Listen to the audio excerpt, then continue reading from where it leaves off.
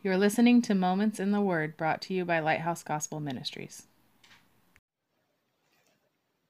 Thank you for joining me on Moments in the Word.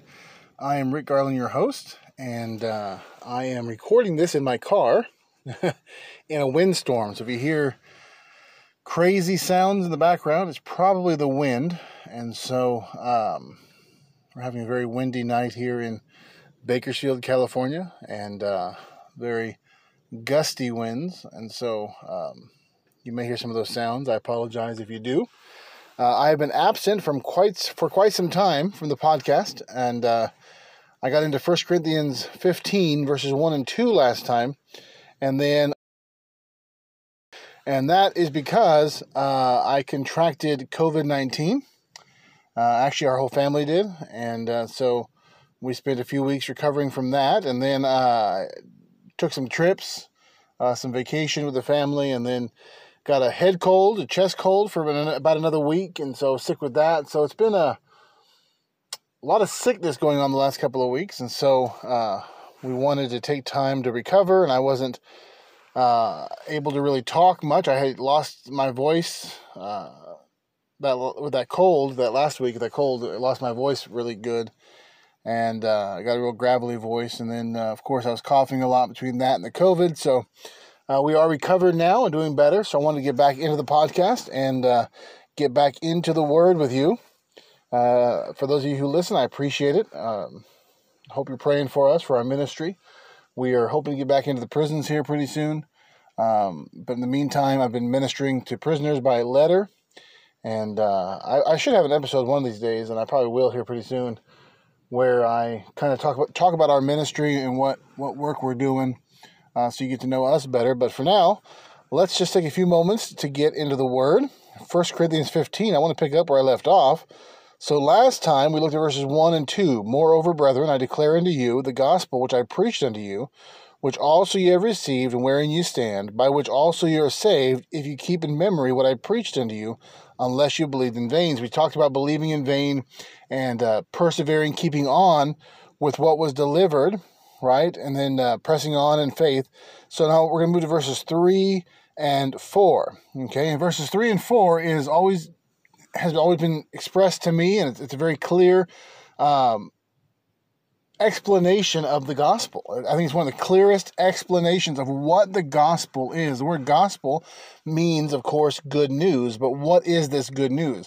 Right? The gospel is good news, but not all good news is the gospel. And so I think we need to understand that. And so verses 3 and 4 of 1 Corinthians 15, the Word of God says, For I delivered unto you, first of all, that which I also received, how that Christ died for our sins, according to the Scriptures, and that he was buried, and that he rose again the third day, according to the Scriptures.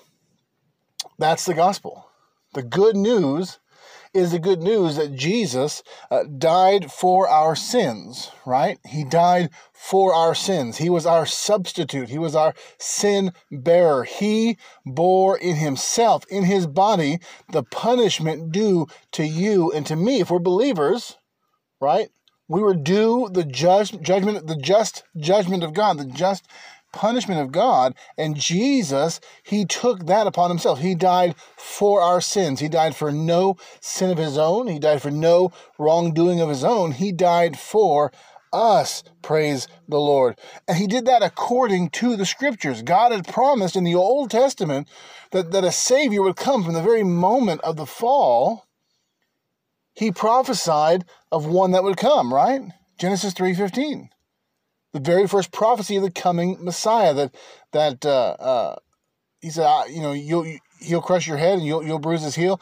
It was the seed of the woman would come. He prophesied the virgin birth of Jesus, right? And then throughout the prophets and throughout the Old Testament, in the Psalms we see it. Psalm 22, we see it there. We see it in Isaiah 53 and so many other scriptures, that there was one promise who would come and die for our sins. In Daniel chapter 9, right? It says that the Messiah would be cut off, but not for himself, right? Not because of his own sins, but for the sins of others. And so When Jesus died for our sins, which is that's the gospel message, Jesus died, he did that in accordance with the Scriptures. The Scriptures had spoken of it. In other words, the good news is not just that we have a sin bearer, but that God fulfilled his promises, that God was working down through human history to bring us to the point of bringing the Savior into the world for us, that God can be trusted. His word is sure. He kept his promises. So the good news of the gospel is that Jesus died for our sins as promised in the Scriptures, and that he was buried, okay? How do we know that he was dead? Because he was buried. He was buried. He stayed there for 3 days and 3 nights in the grave. This wasn't a fake death. This wasn't he didn't just pass out and come back revived later on, right? He didn't just get to the point of death and then recover from his injuries. He was dead. He was prepared for burial. He was put into the grave. He was left there. He was dead. He was buried, completely put away. And then it says, and that he rose again the 3rd day according to the Scriptures. He rose from the dead. He came back to life again. Raised by the power of God, he defeated death. That's good news, right? Death is the enemy that none of us can defeat. Death has a hold. It has a claim on us because the wages of sin is death. Romans 6:23. The wages of sin is death. But see, death had no claim on Jesus. It had no hold on Jesus because he was sinless. He was perfect. And therefore, death could not claim him. He defeated death, and by extension, the one who had the power of death, that is the devil. Hebrews chapter 2. That's good news. And all this was done on the 3rd day, because that was prophesied in the Old Testament, but also it says according to the Scriptures. In other words, God had promised it and God fulfilled it. So the good news of the gospel, if we're to put a definition on the good news of the gospel, we need to remind ourselves of this. This is why Christians, we need to preach the gospel to ourselves every day, because not only did Jesus die for our sins, he bore our sins. We don't bear them. We're not accountable for them. And we cannot work our way into God's favor. I think a lot of times Christians, we accept Christ, right? We have this moment of conversion, this moment of salvation. We accept Christ by faith, but then we feel like our works have to make us right with God on a regular basis. Okay, we're saved. You know, what does Paul say in Galatians? You know, those of you who, you know, were you saved by faith and now suddenly you're going back and being justified by works, right? Right? That's how we look at it. Like, oh, I have to do these things in order to make God happy with me. God's happy with us if we're in Christ. He's pleased with us if we're in Christ. Our sins are not counted against us in Christ. We need to preach to ourselves that Christ was our sin bearer. We are not at any point in our Christian life our own sin bearer. That is all upon the Lord Jesus Christ. And that he was dead and he came back to life. He rose from the dead, which secures our resurrection. We have hope. We can believe and have faith in the coming resurrection from the dead because Christ himself was raised. And we'll see later in this chapter that that's the grounding of hope in our faith, is that Christ was raised from the dead, never to die again. And all of this was done because God fulfilled his promises. God can be trusted. God's word can be trusted. God will do what he has promised to do. That's the good news of the gospel that we should preach to ourselves every single day. We don't bear our own sins. We have a sin bearer. We have one who is held accountable for our sins.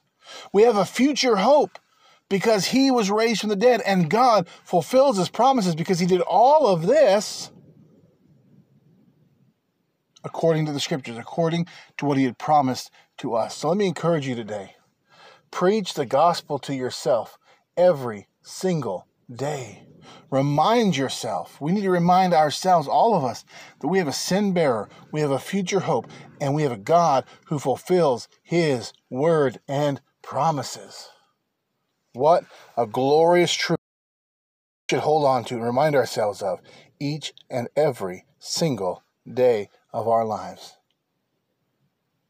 Lord, thank you so much for the hope of the gospel. Thank you so much that you were our sin bearer. Thank you so much that you rose from the dead, that we know we're assured of a future because you've gone before us. And thank you for fulfilling your word, keeping your promises over and over and over again. We see that your promises are true throughout the scriptures, the Old and the New Testaments. We see that you do what you say you're going to do, and we need to trust in you. We need to believe in this God who keeps his promises. Thank you so much. In Jesus' name, amen. Thank you for joining us for Moments in the Word. Lighthouse Gospel Ministries is an outreach ministry focused in street and prison evangelism, as well as reaching the needy with hope and help. To partner with us financially, go to gospelbeacon.org. All donations are tax deductible. We hope you were blessed and hope you will join us again for Moments in the Word.